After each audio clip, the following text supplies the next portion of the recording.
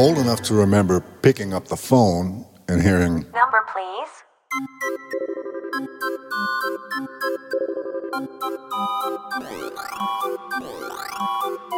I grew up in a small, blue-collar town north of Boston on the ocean. Population, under 10,000 people. I was from a relatively well-to-do family. My father was a doctor, my mother was a nurse.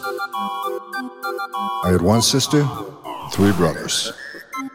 We were a typical church-going Catholic family. Saturday night was spent studying the catechism for Sunday school following Mass. The catechism contained a series of questions and answers designed to teach the principles of the church. My favorite was, why is the Catholic Church the one true, holy, and apostolic church? The answer? Because it is. Although it's changed now, when I was in high school, there were no blacks, no Hispanics, no Asians, no Jews. There were quite a number of Polish, Greek, and French families. There were 3 Catholic churches, referred to as the Irish, my church, the French, and the Polish church.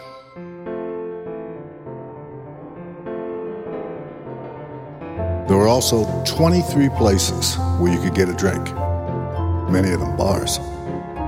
VFW, Polish Legion, Kosciuszko Club, Knights of Columbus, St. Lawrence Literary Society, Panther Club, Bannon's, the Atlas, Hayes Hotel, Salzburg's. There were 3 liquor stores, 4 drugstores, a bowling alley, Candlepins, a movie theater, 3 pool rooms, where I spent a lot of time, a Woolworths, 4 gas stations, numerous sub shops, too many banks, and an A&P. The bank my family did business with offered a Christmas club. Every week you deposit $1, and by the end of November you'd have enough to buy Christmas presents. The downside of this was that there were early withdrawal fees as well as a laughably low interest rate.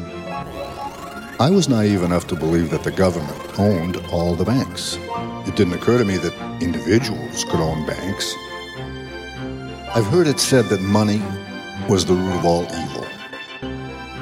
A friend of mine said that no, the love of money was the root of all evil. I believe this is a distinction without a difference. Anyway, all in all, I thought I had a typical small-town American upbringing.